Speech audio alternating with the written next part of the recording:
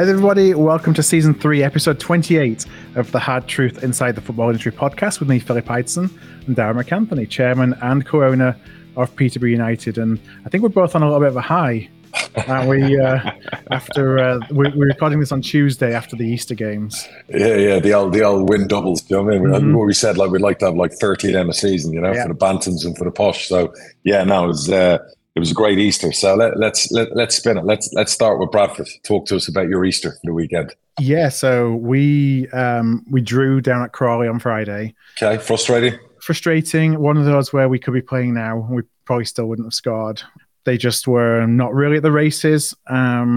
You should be going to places like Crawley and winning. You know, I think if you got ambitions of automatic promotion, but it just wasn't going to happen. So I guess I'm happy that we didn't lose. And a point is a point.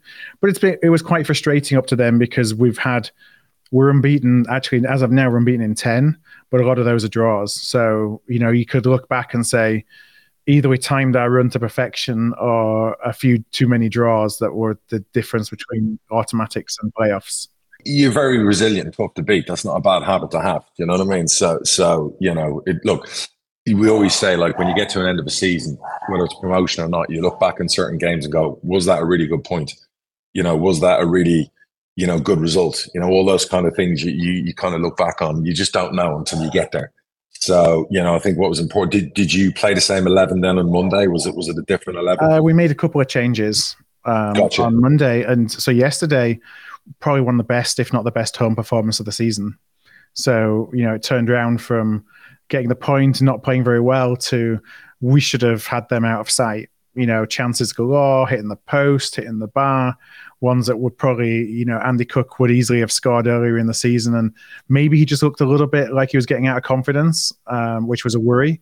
But then he did score late on. So, you know, hopefully that kind of helps him a little bit because he's very much a confidence player. But, you know, and all the results, you say whether points are a good point or not a good point. Well, all the results around us, for the most part, went our way as well. You're banging the mix with like 5 games to go. I mean, we're all getting a little bit too giddy. It's funny. My mum was texting me this morning saying, I think we're all getting a little bit carried away now. You're allowed to. We're 2 points. 2 points, is it? From, 2 points on third with a game in hand. Listen, you say, like, you know, are you allowed to get giddy? You know, I'll always go back to, well, when you weren't doing well and people are like having pops and a lot of criticism. So it can't go, it has to be both ways. You know, if you're going to dig in when a team's not doing well, you have to be able to get overexcited when a team's doing really well. So, and you know, the size of the fan base of Bradford, I mean, I'd imagine that was really important to win yesterday. It was a big home crowd, I'd say, no? Yeah, we had 17,500, but there were only 100 from Sutton.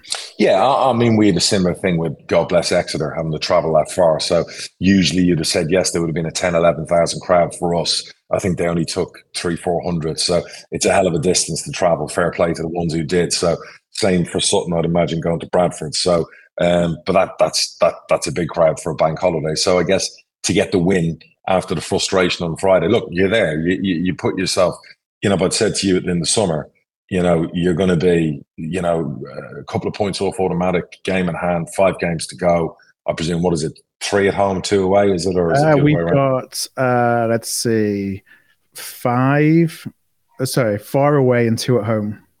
Okay, so you got 6 games, right? Yeah, so yeah, 4. Okay, you've been pretty good away from home as well most of the season. We've been as strong away from home as we have at home.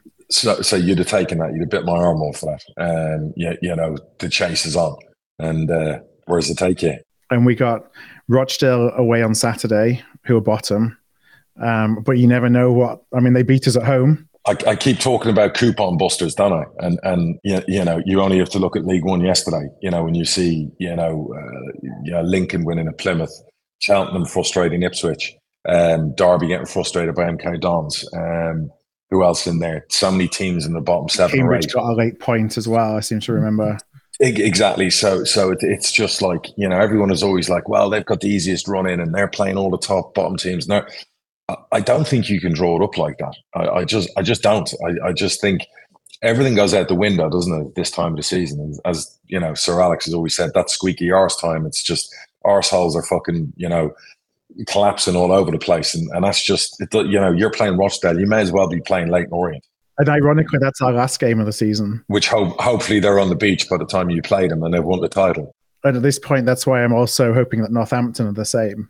We got Crewe sandwiched in between the game that was rescheduled for call-ups, but the second to last Saturday is Northampton away, and the last Saturday is Leyton Orient. Well, Easter Monday, not Easter Monday. It's Bank Holiday Monday, isn't it? So in theory, your last two games could be against people that have been basically on the booze from celebrating. Okay. Well, okay. If I was a bookie now looking at that, wow. So yeah, you've really got a wonderful opportunity, to be fair. So next two games, Rochdale away on Saturday, Swindon away on Tuesday. And at the moment, Swindon don't seem like they can buy a point, which again, we'll see what happens when we show up. Don't say because you just put that out there.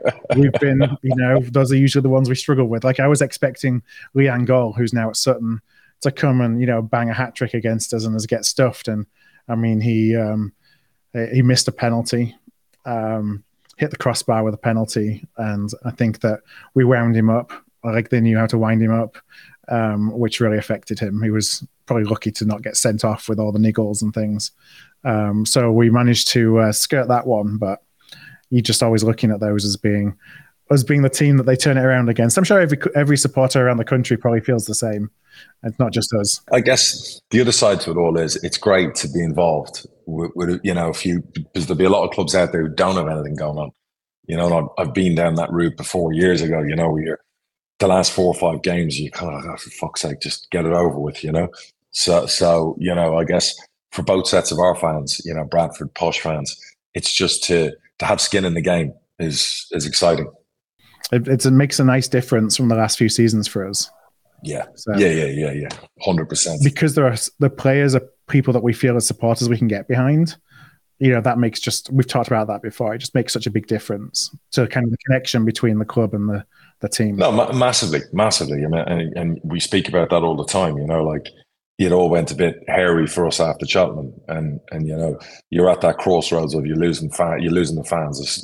There's people we were talking about a podcast having a go. It was people who just completely lost their patience. And as it turns out, it might have been the best thing that ever happened to us at that stage, because since then it's obviously, 6 games, 5 wins, a draw, a lot of goals. If you'd said after that, I guess nobody would have called that. No, I mean, people were saying the season was over, weren't they, after Cheltenham? Yeah. So that's credit to the fans who did stay with the team. That's credit to the players. That's credit to the staff. That's credit to the manager. That's, everyone there, just digging in and, one game at a time and just finding that form. And, that's what sometimes happens in football. Results like that can just suddenly just create the opposite from what everyone's thinking it's doing. And, there was like a moment on, if we go from Bradford to Peterborough, we talk about the weekend. Yesterday, there was the Shrewsbury game on Friday was almost too easy. I was kind of like, I'm watching this game and I've never, Shrewsbury are like usually such, good side, tough place to go. I think they'd won 5 in a row at home. Yes, they just got thumped away, but, it's Cottrell. You expect a response. Yes, they had injuries, they've had cards and people missing, but we've seen that before where you play a team with, there's a bunch of kids, everyone's injured and you end up fucking losing. So to go there and play as well as we did and win comfortably, you're thinking, okay, fine.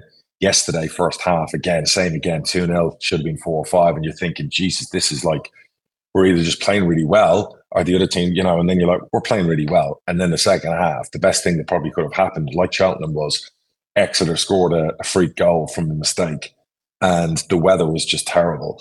And we were terrible for 20 minutes. And then we dug in and then we scored at a vital time. And maybe that was like a little reminder to everybody. It's not as easy as you always think.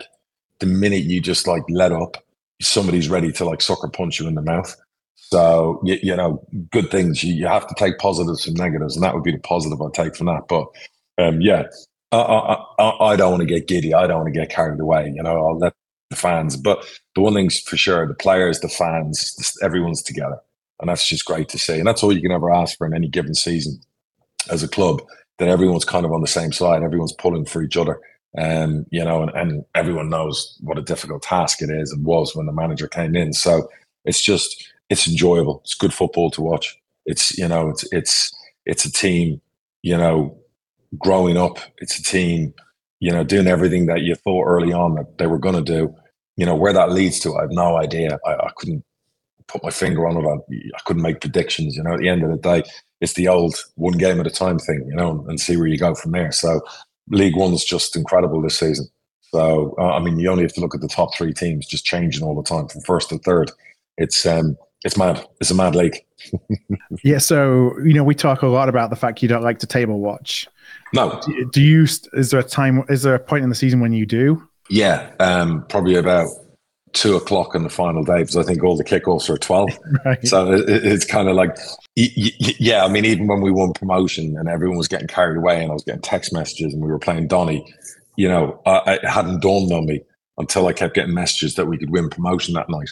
I hadn't really paid attention. The only thing, I had a look at tables the other day in the Champ and League 2, and the bottom of League 1, because you want to see like the teams that are fighting for their lives and whatever else. But because we're in such a little vacuum now of, what is it? It's Bolton, it's Derby, it's Wickham, it's who else? There's like really? It's the manager. Yeah, it's really you, Bolton, Derby, Wickham, maybe Portsmouth. Yeah, 5 teams kind of thing, and a lot of games to go. Like the manager boringly will keep saying, you can only do what you can do and control what you do, because everyone will say, oh, the results went your way on Monday or whatever. But there's so many times I've watched. I remember recently when we were 15 points off whoever, and all you kept seeing was Barnsley every game were 3-0 up after half an hour, and they won like 8-9 in a row. And it's like you get tortured just seeing. I hate when they have later scores come up during the iFollow or whatever else. It irritates me, because you're like, well, Derby are winning, but you're not winning, and Bolton are winning, and you're not winning. It only selectively brings them up. It doesn't bring them up for all the games. No, it fucking irritates me. So it's almost like you want to go on, you want to go on mute, and you're listening to it, and then the commentators are winding you up. You know what I mean? Which you BBC commentators have done a few times. As regards to the things they'll say or whatever, and it's just like, shut the fuck up. You're tempting fate.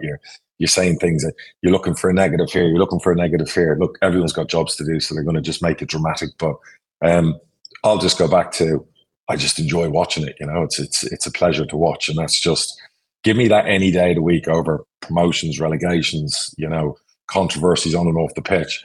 I just want to enjoy, what you're part of putting together come to fruition and look really good, and hear your fans enjoy themselves. And that's massive. So yeah, so I'm just thankful that's all happened. It's pretty. I'm looking at the table now. It's pretty crazy. So you've only drawn 4 games all season, which I'd not really noticed until now. So yeah, 22 wins, only 4 draws, 15 defeats. So it's been a roller coaster. I guess you go into every game knowing there's going to be a result. Yeah, and I'd say a lot of those defeats were in 2022. That's the frustrating thing. So we're not really. We've had a couple, I think, 0-0 at home under the gaffer, so there have been draws. And I think there's been a lot of clean sheets. That's been a big difference as well. I'm not a big clean. Listen, give me a 5-2 any day of the week, over a 1-0. They're the ones you enjoy. But yeah, we don't draw a lot of games. We very much win, or dare I say we lose. And it's just been our thing. Definitely in 2022, I'd say 2023, we're a different animal. So, long may that continue. Again, I don't know where it takes us. Of course, you set out aspirations, and those get thrown back in your face when you do a Cheltenham. And there's some people saying, "Wow, Darrow's right now, and he must be sitting there going."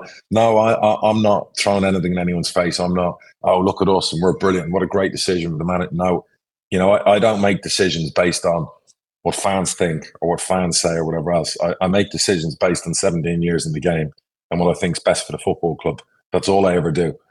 Rightly or wrongly, that's just what I do. I try and draw on experience. I try and draw on my own intelligence, looking at everything in one little area and go, right, is that right for the football club? I've got to make the call, because it isn't really a democracy where 10,000 people make the call. It falls on you to have to do it. So you make calls, whether they're good or bad. Let's see where they take you. But all I'll say is that the place is a different place. I just watched our 21s win today again, with a lot of the squad and a lot of young players in there. The place is a good place, and that's when you speak to your employees and you speak to people behind the scenes, you're just like, look, it's great coming to work. Everyone's loving it. Everyone's working towards the same goal. That's all I ever want to hear, and that's that, yourself. That's fundamentally so important. The messages from fans, and look, they come back. You don't complete your job. They're coming at you no matter what. But there's always going to be them naysayers. I can't like I've always said, I can't lose sleep over a minority or percentage of people who don't like you or suspect you of something else. I can only do what I can do, except to say, and I've always said this, is the best interest at heart is for the football club. That's it. It's always been that. You know that. Yeah, it's always harder when there's not. That's kind of what you were missing for a lot of this season, is that good vibe around the club, because it's easier to drown out the naysayers when you know that things are going in the right direction. You have confidence in that everyone's feeling in a good place, and that when you have things like that, then people will overcome adversity. Absolutely. And when you don't have that, then it's really hard to overcome adversity, because it's just one more thing that's getting thrown on, and it's like it comes into a vicious circle. Then it does, and I think all fans ever want to see is they want to see an identity. They want to see a certain type of, dare I say, product. In that sense, like a shit word in football to say, but it's the truth. They just want to know that 7-8 times out of 10 when they go and watch their team, they're either going to win or deserve to win. And they know we're going to control this game. We might lose this game, but we're going to control it. We're going to play this way. Our wide players are going to be exciting. We're going to give it everything. We're going to dig in. When it's the opposite, when it's scrappy, when it's scratchy, when it's not good to look at, when it's like, Jesus Christ, you can't buy an away win to save your life because the way you are. That's what causes issues. That's what causes everyone to come out and go, oh, this team is crap. Oh, the recruitment's crap. Oh, everything's crap. It's not always the way you think. We've seen that a million times, where you can go into this bunch of players aren't good enough, and then something else happens and someone comes in and then they are good enough. Do you know what I mean? So it's not about trusting the process and saying, my kids try that at me all the time. Trust the process, Dad. Taking a piss at me like someone on social media. But when you think about it, there is a process to everything. And you look at certain players, you look at how they suddenly become better players, and over a season they grow into a player. You look at the impact of an Ollie Orburn, who's been sorely missed, obviously, for a year. Not quite what I thought we would miss that much, but, just his presence, his energy, dare I say, if him and Taylor, started the season together with Hector backing them up, do you know what I mean? And learning and becoming the player he's going to become. Again, I'm not talking about different managers, I'm talking about players here. It might have been a different place altogether. Just what he brings in there, Jesus Christ. I mean, he's been. I've never seen a player come back from an ACL injury and have the impact he's had. Usually they take months to get back up to speed. This guy, like 5 days after he was cleared to play again, after 12 months out, he's back in the team, and winning man of the match performances. So fair fucking play. Is that time it takes to recover a mental thing or a physical thing? I think players who base the game on pace struggle to return from ACLs quickly. Because, pace is like an Achilles injury, an ACL injury. I think those players take a long time to get back up to speed. They need 10 games, reserve games or whatever, sometimes months. Defenders, and I've seen some bad ones on defenders, some of them don't ever recover. I think a more experienced player whose game isn't based on pace, is based on battling, is based on tackling, based on giving it to their partner to do all the, But in fairness to Orburn, the last 2 games, Jesus, he's created goals as well. So, it's been interesting, you know what I mean? He's definitely been a good signing for the club.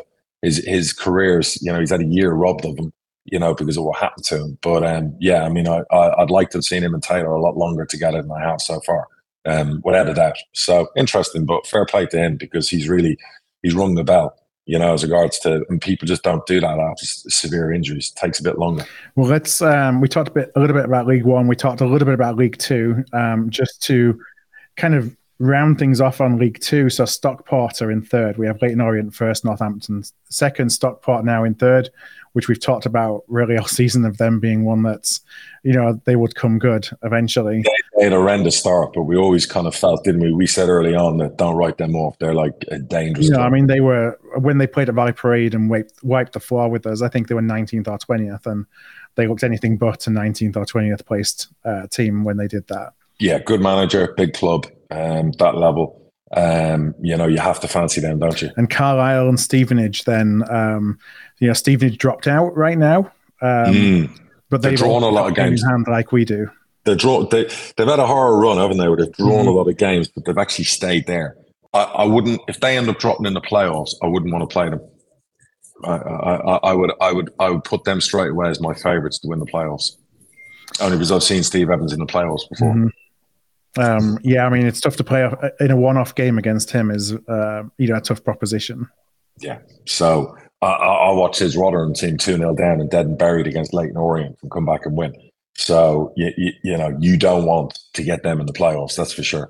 So, and Salford, obviously, I think, had a very late winner on Monday. Yes, are very, they in very top 7 as well? Are they in there? They're 7th on 66 points. So, yeah, I think they were losing maybe 1-0 or 2-1. They were losing by 1 anyway. And I think they had a penalty that they missed on 90+2, and then they scored on 90+5 and 90+6 to actually win it. Mm-hmm. I mean, that would finish me off emotionally watching those 4 minutes of injury time. Talk about playing to the final whistle. Yeah, fair play to them. So, look, they look equipped. You tell me who's winning the playoffs if it ends up the way it is. Are Bradford winning those playoffs if Bradford don't go up automatically? So I think that if the league was to finish the way it is right now, which would have the playoffs Carlisle against Salford, us against Stevenage, the winner of us against Stevenage would win the playoffs.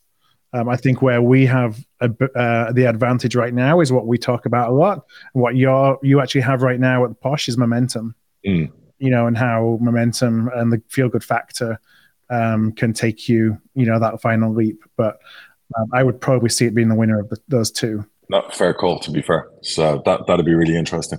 And actually, National League. So I want to mention Wrexham against Notts County yesterday. That's all that comes up on my Twitter feed. Honest to God, it's like more than the Premier League. It's just constant. So I paid for the game to watch it, side by side City. So did you watch it on iFollow or no, it was on I forget the name of the service. It was like National League something or other. The experience was very good. So you pay your $9.95 or whatever it was, and then you can just, like we've talked about this, the EFL should look at doing something like it. You can then go and watch any game you want, during the day. So you watched 2 games, but so I couldn't do that. Well, watched is a loose word. Like I was focused on City, but I had my laptop next to me that had the Wrexham Notts County.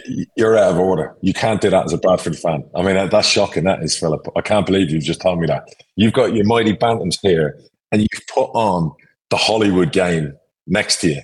I mean, no. Any Bradford fans listening, I want you to come for Phil over this. All right, this is outrageous behaviour. It's like no way. But yeah, I mean, Aaron McLean obviously is one of my ex-players and a pal of mine, so he puts a lot of stuff up on social media, and he's covering the game. So I mean, it looked like a hell of a game. I mean, Jesus. Yeah, it was. Wow. Notts County went in the lead during halftime for City, so there was a cheer that came out of here when they scored because I was really rooting on Notts County. Probably because past experience with like Sean Harvey and the folks that that have got a lot of history with City. But it was a good end-to-end kind of game. It's a shame how it ended, but I thought the experience of being able to buy, being able to watch was something that the EFL should really look at. No, absolutely. And I guess everyone's going to be rooting against Wrexham because they're not little. They've got the gates, they've got the money. Their accounts. There was 1.1 million people listening to the radio commentary of the game. So everyone's kind of going to go for the little guy, even though the little guy is probably a bigger club, right? When you think about it, Notts County, I don't know. That's probably a fair argument. Notts County, Wrexham is the bigger club, but going off my history of 17 years, Notts County were always, in the league. So, look, fair play to Notts County, giving it a go. You just knew, Wrexham, the story, their owners there, the Hollywood stuff, it was going to be an ending. Ben Foster signed and all of a sudden saves a penalty. I mean, fucking hell. I mean, it was just, I wouldn't have liked to be in a Notts County owner. I can only now hope Notts County go on and win the playoffs because that's the only justice because of the one-up, rule at the moment in there. But, Wrexham are going to win League Two by 20 points next year. Yeah, because, I mean, this is just the start. No doubt in my mind. By 20. In fact, get to the bookies, put your bets on, ask for 15 points minimum, winning the League Two. What are the odds? Not that I'm allowed bet, but that is a bet that will definitely come home. They will win League Two by canter. Absolute all day long, in my opinion. So I don't disagree with that. And I think that if Notts County come up, they'll be pretty close. They'll be second or third, absolutely. So, it's good for football, good clubs, good crowds. That's what it's all about. That's the romance. I heard Ryan Reynolds talking about the relegation and promotion. This is something, I was at the US game a couple of weeks ago speaking to the CEO of the US Federation and, technical directors around the US men's team. It was obviously Anthony Hudson, my pal, is the manager at the moment. And I was his guest at the game and speaking about when will MLS just the pyramid, put the pyramid in place and just watch America. Too much self-interest. Yeah, just watch the whole system change in America. Like it would become so exciting for you.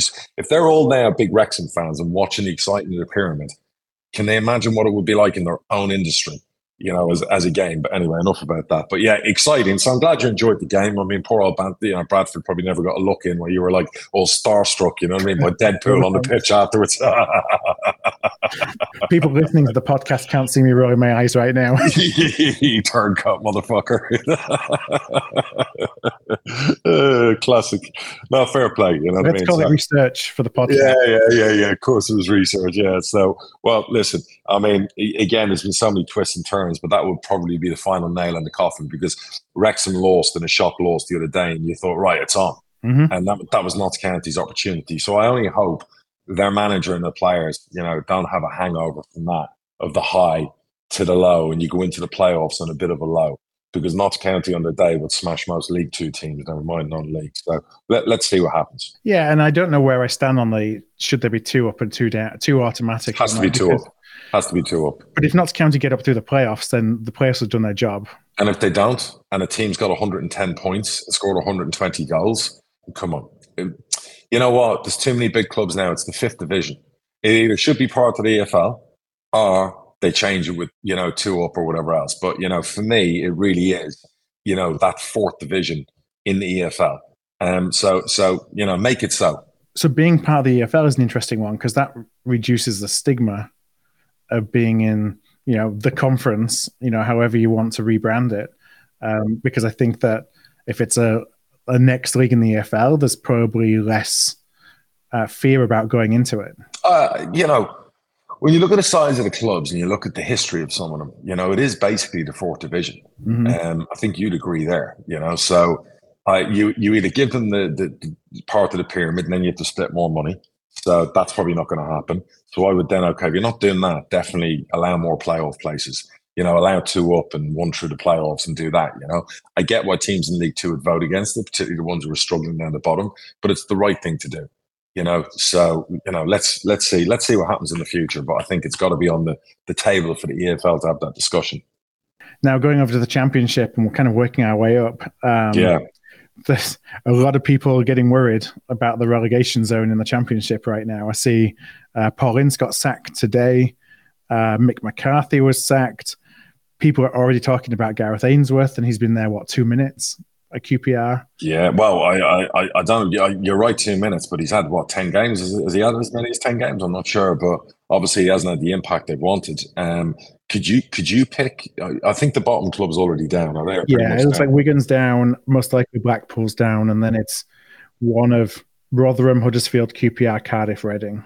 I don't think Rotherham are gone down. I don't think Huddersfield are gone down because Neil Warnock's working miracles. So you would have to look at QPR, Reading. Who else is in there? Cardiff. Oh, that's mad. I mean, that is absolutely mad. I mean, so let's see what happens. And by the way, massive congratulations to Burnley. 2 things I'm going to say there. Their owner took a lot of stick because of all the loans he took on the club to buy it, apparently, and then get relegated. There were all the headlines about how they got to repay this. Yeah, we talked about that last year, didn't we? About the risk of going down with all those. And again, sometimes that's where the press lets themselves down, where maybe things aren't quite what they seem. But fair play to him. He's got the right manager. He's backed them. He's changed the philosophy of the club. What Vincent Kompany's done, how he's not on everyone's list to be a manager. And I actually think if he stays at Burnley, they'll be top 14 comfortably. Because of the style of play and the way they play and the young players they have, and you've seen how easy Cantor have won promotion, every metric they're top of, and very nice style of football. No doubt in my mind, they're comfortably staying as long as he's there. So if he's not there, then they will struggle because a new manager, new philosophy. But, wow. And they've only lost 2 games all season. That's incredible. Isn't it funny? Like, for so long it was, is there life after Sean Dyche? And I think the answer, for the wonderful job he did every year in keeping them up, yeah, it feels like a different club now. I'm not sure Burnley under Sean Dyche win promotion from the Championship nowadays. Back up. So, you know, and I think the Sheffield United lose yesterday. The goal is sent off. Let's have a look. They played Burnley, didn't they?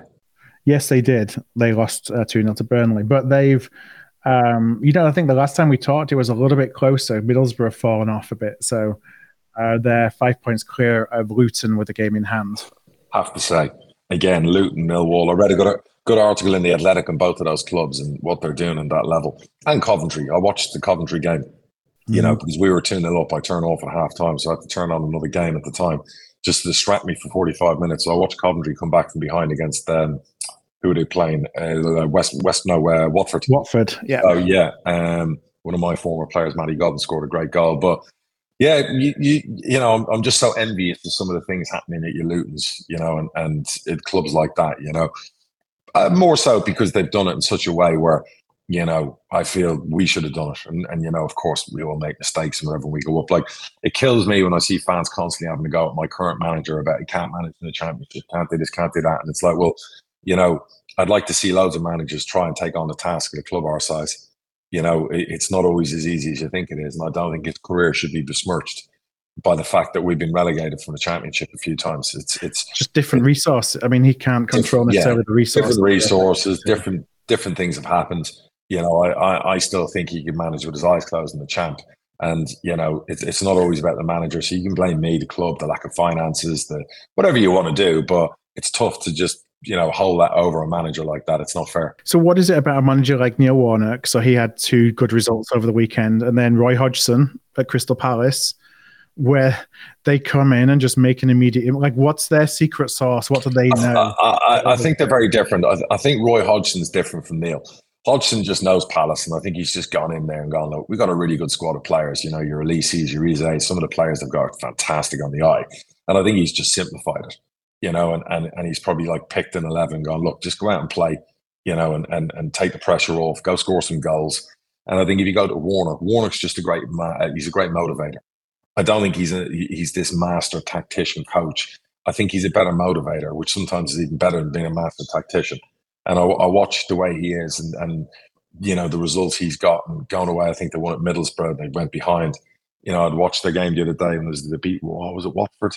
They're just that's Neil Warnock. I think he's one of them guys who makes everyone feel good about themselves. Staff, players. What a job he's done. And obviously Huddersfield's getting taken over. So it'll be interesting to see if he stays there or if he takes another break and then he firefights again in January, because I'm sure his bonuses each time he does, it's probably more than a salary for a Championship manager just being there all year, So, yeah, interesting to see, to be fair. Do you think people like Neil Warnock will actually ever retire, or whether he just wants to keep coming back for more, or the allure of coming back is too much? I think he's like a Barry Fry. He's addicted to the game.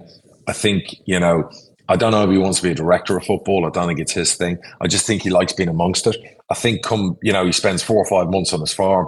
He probably thinks then January, right, the wife wants me out of the house. Oh, somebody's offering me, $500,000 to come in, $500,000 to keep them up.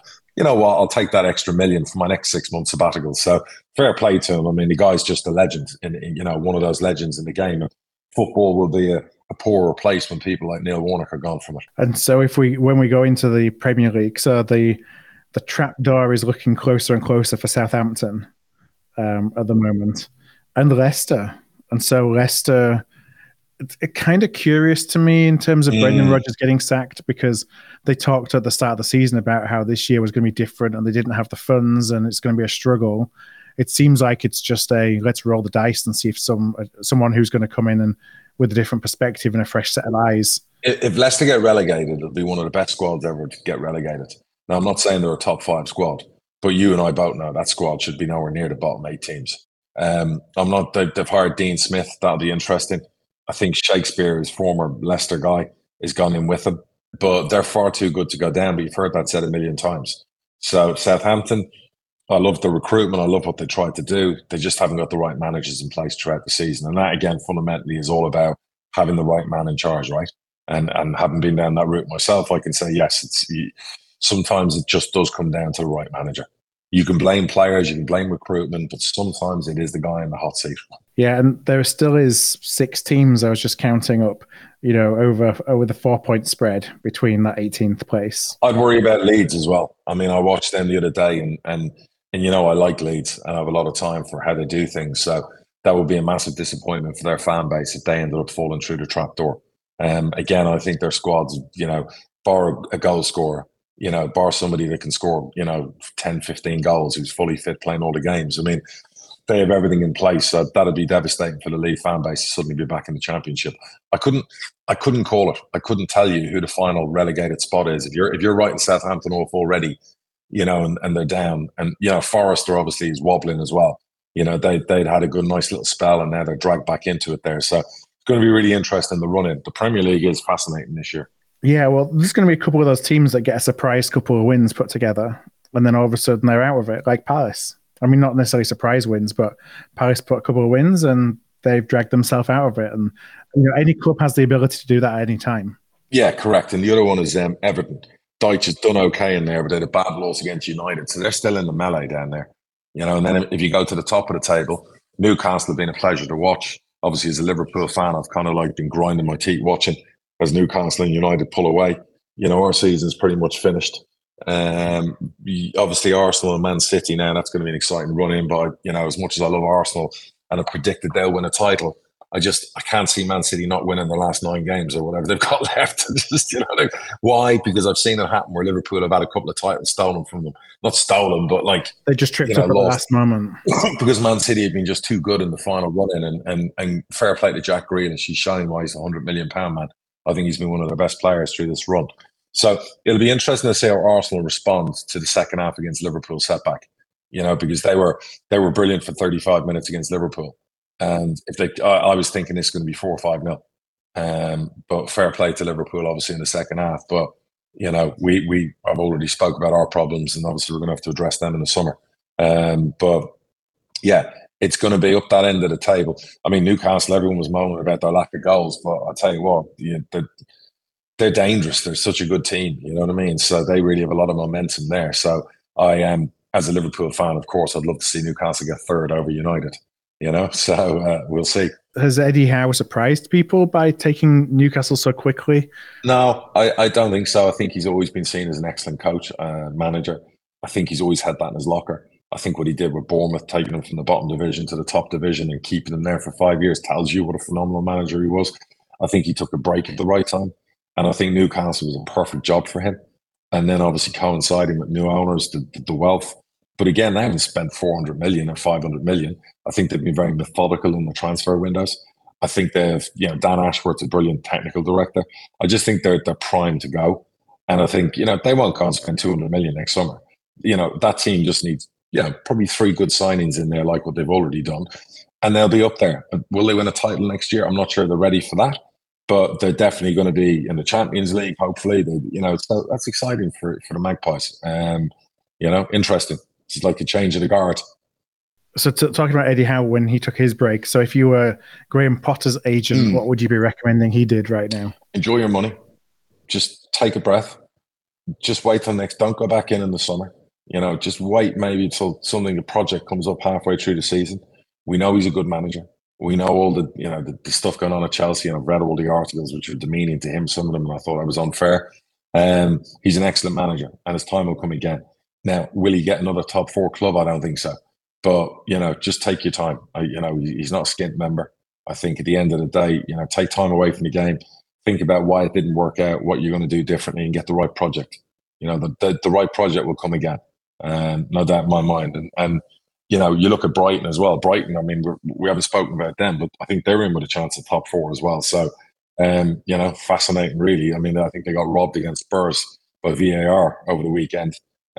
So yeah, it's the Premier League really is, as it's evolved. It's fascinating, which is great because you fear that it's just going to be a runaway every year. Yeah, and Man City end up winning the title again. I guess you're going to say it is a runaway every year that they always end up with the title. Well, they're not doing it by 20 points, are they? No, they have a down season, and are they going to win up by 20 points with Arsenal now on the up? Liverpool will come back into it. Chelsea are going to be a different beast. No, they won't be winning it by 20 points, but will they be winning titles every year? Yes. And if they win the Champions League, does Pep, look at that and go, what else do I need to achieve? What will be interesting for City is the evolution of from him to a new manager. That's when you're like, okay, is there going to be a couple of years for other teams to win the title now?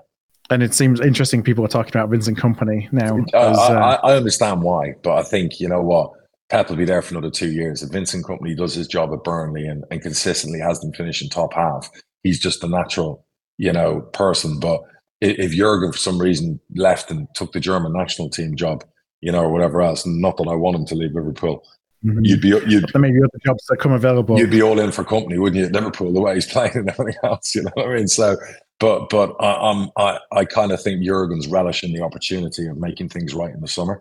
So I'm quite excited about what he's going to do in the summer to fix things of what's happened this year.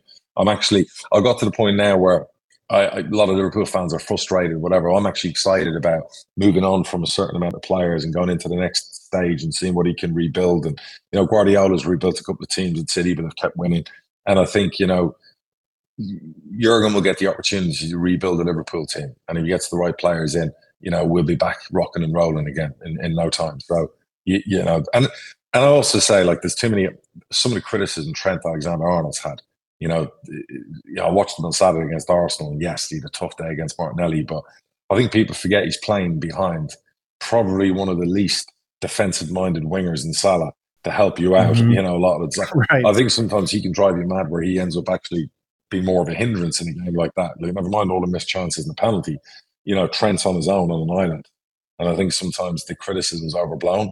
I really want to see him become the comeback player next year in the Premier League, because I just think the kid could be world class. I'm not one of those who thinks he's finished. So you're at the acceptance stage of grief, if you will, of what's happened with the season. And yeah, I actually think it's going to be a good thing in the long run. I think you win a quadruple, you climb a hill, you fall into the bottom of the mountain. There's a lot of people who can't get up the mountain with you anymore. So unfortunately, you have to wish them well and send them on their way. And you have to now go and get people who are going to help you back up the mountain. But I think if Klopp's leading the expedition up the mountain, I've got no problem with that at all. And I'm like I said, I'm very excited about what he can do. And I think it will re-energize him as well, having 5, 6, 7 new players in amongst the squad, to play with and improve and toy. Next season, Nunez is going to be a better player. Diaz back from injury. Gakpo, who I criticised at the start, looks like a player. The young kid in midfield who got injured. And then the signings they make. There's going to be a lot of good things, I think, next year for Liverpool. So just a little bit of patience is going to be needed there. So this morning, the EFL announced the shortlisted candidates for the 2023 awards. And so I copied those down and thought we'd run through them and get some quick fire, runners and riders who. That's my dog barking because Ronnie Edwards wasn't in the young player in League One. It was fucking outrageous when you consider he was like outside of Arsenal, Liverpool, Man City. He was the only Peterborough's name in that England under-20 squad he was playing in recently. You know what I mean? It's just like fucking madness. But yeah, keep the judges away from your dog. Yeah, exactly. Come here. So some good names in there. So we have Championship Manager of the Season, Vincent Kompany, Mark Robbins, Michael Carrick. Mm-hmm. It's got to be Kompany. But hats off to Mark Robbins as and Carrick for the job he's done at Middlesbrough. Oh, Kompany's got to win that. Yeah. League One, Kieran McKenna, Stephen Schumacher, Darren Moore. Schumacher because of what he's done with Plymouth. McKenna for the football. And the expectation if Ipswich end up winning the title, like I think they might. But because Plymouth last year, the disappointment of what happened late in the season, because it's Plymouth versus Ipswich and Sheffield Wednesday, you have to say Schumacher has been seamless, if not an improvement on Ryan Lowe. And a massive shout out to Ryan Lowe, by the way, for what he's doing with Preston. And 2 ex-Bradford players in there with Steve Schumacher and Darren Moore. There you go. You're happy. You're happy at that one. So League Two, Paul Simpson, Richie Wellens and Steve Evans. Wellens, you would say. Evans if they'd finished top 3. And obviously, the Carlisle manager, what a job he's done. But if the season was to finish and Evans was in the top 3, him all day long. If not, Wellens, because of how seamless it's been for Leyton Orient returning to League One. Player of the season. So Championship, we've got Josh Brownhill, Chuba Akpom, and I'm probably mispronouncing all these, and then Victor Gyökeres. Yeah, the Coventry striker, but it's got to be Akpom for the goals he scored. I think he's got 28 goals or whatever, so that's easy. And your man in League One, so it's Aaron Collins of Bristol Rovers, Johnson Clark Harris, and Barry Bannon. By a mile. Like, with all due respect, for Clark Harris to win it 2 years ago and the Golden Boot and probably do the same thing again, by an absolute mile, he has to win that award. Now, if somebody else ends up winning that won't be because of who is the best player. That'll be down to club size and everything else. I'm sorry, but it has to be Clark Harris. And then in League Two, it's Andy Cook, Sam Hoskins, and Carl Piagiani. Cook. Which Cook's having the season of his life. Cook. And actually, I think it says something about Steve Evans that he's got Carl Piagiani. Who came from our youth team. Came from our youth team. Yeah, did he? He did. I didn't know that. He did. He's one of those players, again, at Oldham, like we talked about the lad that's at Mansfield, Keeler Dunn. Yep. They should have never been relegated with that team out of League Two. But again, as we talked about through the divisions, good teams doesn't mean that you're immune from relegation. Yeah. And the awards are always for me too soon. I honestly think they should be nominated, and nominations should be in when the season finishes. You've got a whole month of May. You could do it really quickly. It's all digitalized, and then you have your awards a couple of weeks later. So I just think they're too soon. But it'll be interesting to see what happens. But yeah, for my boy, if he wins the Golden Boot and Player of the Year, that'd be just desserts. And he doesn't get enough credit for the job he does. And not only that, it's his durability, through all those seasons to play the games and still score. Now, if he gets 30 goals again this year, that'd be 75 goals against 3 seasons, including the season in the Championship. Tell me another striker in the EFL who's done that. None. So now, are there any bonuses typically tied to awards like this, or is it really just Golden Boot? It's Golden Boot. Jono gets like a 5-figure amount for that. Sometimes you'll have, when you're buying a player, you'll put in a clause, 20 grand to a team. If that player gets in the team of the year, you can have that clauses in there in certain deals if you're trying to dress up a deal to make it look bigger and better. When you're buying a player, you go, wow, there's 25 grand for team of the year.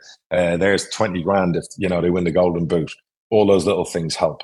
So we have done those deals. So a couple of other points. Let's talk about TV rights, because there's a couple of things going on related to TV rights. First of all, any opinion on the EFL giving exclusivity to Sky Sports? No. Okay. You don't want to get yourself in trouble on that one? No comment for me on that one at the moment. So let's see how it pans out and let's see the deal. And for the Premier League, they're talking about creating their own streaming service. Shock horror. So, everyone's coming to the realization that whole plus, thing. I don't think the Premier League will do that. I think they'll end up with one more TV deal.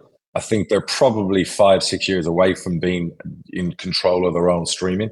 But there's no doubt that bigger deals are coming. And I think there's going to be more money. Look, our game needs it. What we need now is more disparity amongst our leagues. So we've always said that League One and League Two have to fight for a bigger share. The champ have to fight for a bigger share, but we need a bigger share. So that's the next fight, I guess. So let's see where the TV deals go. I've always said the EFL, good people at the top. So let's see what happens. Let's be pleasantly surprised and see where it lands. So we have a couple of questions. Yes. Let's see. So Thomas, who's a Birmingham fan, Dara has been talking about how excited he is about the Posh Academy players coming through.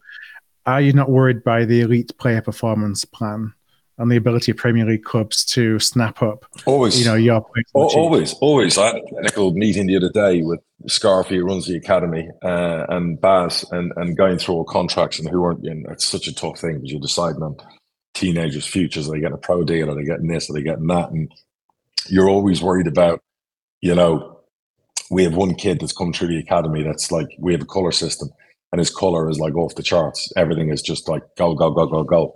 And he's been with us for years, and we're doing a pro deal with him. So, but you're always, and him and his parents are fine, they'll sign. But you're always worried there's those Premier League clubs sniffing around. Our 16s went and battered Arsenal 5-2. So then you're worried straight away Arsenal scouts will be going, who's that 15-year-old? Who's that kid? And at that stage, they can pretty much nick them for hundreds of thousands as opposed to millions. So yes, you are always worried about it. But at the end of the day, we're in a really difficult position as an EFL that if the Premier League come and offer us X amount more money and they want those rights over our young players, that's what happens. It's difficult to turn it down because you're living in the now. As much as everyone wants to be an academy, and I was talking yesterday with like Jason and a few people around the club about Exeter, and I have to give them massive credit because you see what they've done in League One this year. That's a club run by the fans, good people behind the scenes, full of homegrown talent in the team. You saw a lot of their players yesterday. And they have no choice but to play them, but they do that purposely. And I'm so have to be complimentary about everything that they do. And I like seeing them do well in League One. I don't like the fact they beat us at their place, but I like the fact that they constantly produce, like Crew have always done. They just produce their own players, their own talents. And You just have to give so much credit, to clubs like that. Maybe, I don't know, as a mad idea, we could have a different pot of money with all these TV deals been sliced and diced, where at the end of the season, some teams get a bit more money for producing more youth homegrown players. Yeah, as an incentive. Yeah, instead of just teams being able to go out and spend 20 grand a week of this money and get themselves in trouble and get themselves into situations, maybe we should reward the Newports, the Exeters, the Crews, the Colchesters, teams like that, who basically say, hey, we're going to make sure 7, 8 of our starting 11 every week are from the academy. Maybe those clubs should be rewarded, you know what I mean, for doing that. So just as a wild idea, maybe they already are. I might be talking through my ass, but I just think it's like, if we want the game to go that way, if we want to strengthen football, on the domestic level, you just want academies doing well all the time, right? So yeah, that's something how strongly I feel about that. And getting paid for playing academy players from the Premier League, as opposed to having to beg for them to come down, and all the costs, as we've talked about a lot, associated. Correct, and we've had that argument over and over. And that's something that I've stood up in the EFL meetings is so easy to do, because we just all have to vote over one transfer window not to take one more player from the Premier League. If every club in the 72 just stood up and said, for one summer, we're going to punish you until you come to our agreement that you will pay their wages for them to come and play for us. We're not taking any of your players. If that happened, the Premier League would be like, fuck. They would lose like a whole year of academy and under 21s and under 23s going out and playing. They wouldn't like it. So that's how you get people to the table. Wouldn't it be interesting for Premier League teams to put academy players into a draft system? Yeah, well, you're now nicking my ideas. I put that on Twitter years ago. I actually said Sky could TV the thing. It would be unbelievable. I've always said that. The best players would go to the worst teams and play, and it would just be so good for football. It would be exciting. I wrote a whole thing on Twitter. It was like a 10-page stream before we started doing the podcast that I wrote about it. So some people loved it. Some people were like, it's never going to happen. The big Premier League fans hated it and poo-pooed it and fucking usual, but they're all at a different table from us. They're having a different meal. So anyway, but yeah, so it's all good, And look, I think it would be remiss of me, we don't cover what happened last week. People would be like, oh, you as a podcaster avoiding things and da-da-da-da-da. So, everyone knows that obviously the stadium company was put into receivership. It's not that I don't want to talk about it. It's just there's nothing to talk about at the moment. There's no finger pointing going on. I don't want to get into Twitter battles and public arguments, because I don't think that's the way to work things out. Everyone knows that there is issues amongst the ownership. That there's no getting away from that. All the owners know that. All I can say is what I said in my tweet before the news came out, which was obviously a shock to me when it was done at the time. Is look, here's the thing. My job's to fix all that. So I'll work away. And I'll do it without talking about it publicly. I'll do it without going on social media. I'll do it without finger pointing. My job is to make everyone feel good about themselves, to make everyone feel like they come out of it in the right way. I'm not losing sleep over the stadium company being in receivership. That's something, I'll try and put right as best I can. I never wanted to buy the bloody stadium. Everyone knows that as well. But I understand the fundamental importance of the club, the stadium, and whatever. We have a lease for a long time as well. And that's why I was like, people don't need to panic. All I'm doing now is, while everything's gone on the pitch, is I'm planning, I'm negotiating, I'm doing deals, I'm reducing debt, I'm doing long-term deals, I'm trying to do deals with the people mentioned and all of that as well. Talks are ongoing. And, I can't say anything more than that. Just like I think one of them had put out a tweet about that, about discussions and whatever. Yeah, all discussions are ongoing. And, my only importance, as it always has been, is the actual football club. I have no other skin in the game bar making sure the football club is the thing that comes out of it in the right way. And it will. So, people have to trust me. Is there a timeline for resolution, or is it just as long as it takes? As long as it takes. As long as it takes. And I want to make sure all sides are happy. And again, no finger pointing. I don't want anyone... Please, no articles written about what I'm saying on the podcast, because what I don't need salacious headlines, provoking other people again, doing whatever else. It's not what I'm about. Again, listen to what I'm saying here. I'll make everything right. I'll make sure everything's fine. And that is my only job. I said this in the previous tweet, all the way up to the summer, as well as going on college trips with my son, or I've got another one tomorrow. I'm coming to the UK for a good 4 or 5 week period to go into, next season, budgets, CEO, manager, all this stuff as well. But I'm already having these discussions. So, common ground it will be found. Common sense will prevail. And the football club will be fine. And hopefully as well, it's something that'll be done over the stadium. But again, I don't want to go into that now. But again, it's not as bad as everyone thinks it is. And, people speculating about all this stuff online and people losing their shit and people saying this and coming up with this. Just be careful with the words you choose, because so many of you are wrong that are saying things. And it's just, don't believe everything you read. Don't believe every rumor. I've been dealing with this since last summer. And I'm putting it to bed by this summer, because I'm not having another season with it like this. I can't. It's drained the energy of me for like 10 months, 12 months. And, my whole goal now is to make sure by next season we're in the best position possible on and off the field, and everyone's singing from the same hymn sheet, rowing in the same boat, and, are coming away from it all basically happy that everything's resolved. So that's all I'll say in the matter. I'm not trying to avoid it. I'm not trying to shirk my responsibilities. Just some things just can't be spoken about. So that's the only thing I'm going to say about it. So again, I'd rather no headlines and no big articles written about what I've said in the podcast. Yeah, you're not negotiating over Twitter? Nope, never have been, never will do. So, maybe in transfer deals, where I play the game, but stuff like this, I've never done that. Yeah. And if you watch my Twitter stream for the last X amount of months, never done it. Never, no matter what anger's going on or whatever else, it's not a place I'm going to do it. And by the way, that's not a pop at anyone else. Everyone can do their own thing. Everyone's a grown adult and will have their own way of handling things. I just choose that I'm going to handle this as best I can now on behalf of the football club, because again, that's my only agenda is the club. I've no other skin in the game, bar making sure the club is good. And that's my ultimate goal. And that's all I'm going to do. So that's it. All right. Well, with that said, I know that you've got to go to a glamorous American college town. Yes, Wisconsin. So yeah, I'm flying. So yeah, I'm off to Wisconsin for 2 days. So another college visit with my son. Then we do SCAD, and then I'm in the UK for 4 or 5 weeks, going through a lot of stuff. So again, for people out there who are frustrated with podcasts not every week, you're busy, I'm busy. It's not always about, we've won, so we'll do one, or we've lost, we won't do one, or there's controversy, we won't do it. We try to avoid the topic of something. It's not. We weren't even going to do one today because of my trip to the college thing. It was only because you were like, let's just squeeze one in before you go to the airport. So yeah, we're trying, as best we can. And so yeah, good luck to the Bantams in the run-in. And we'll hook up again soon. Another couple of wins in the next 2, and I'll be joining you in the UK for the last week of the season. Oh, listen to that!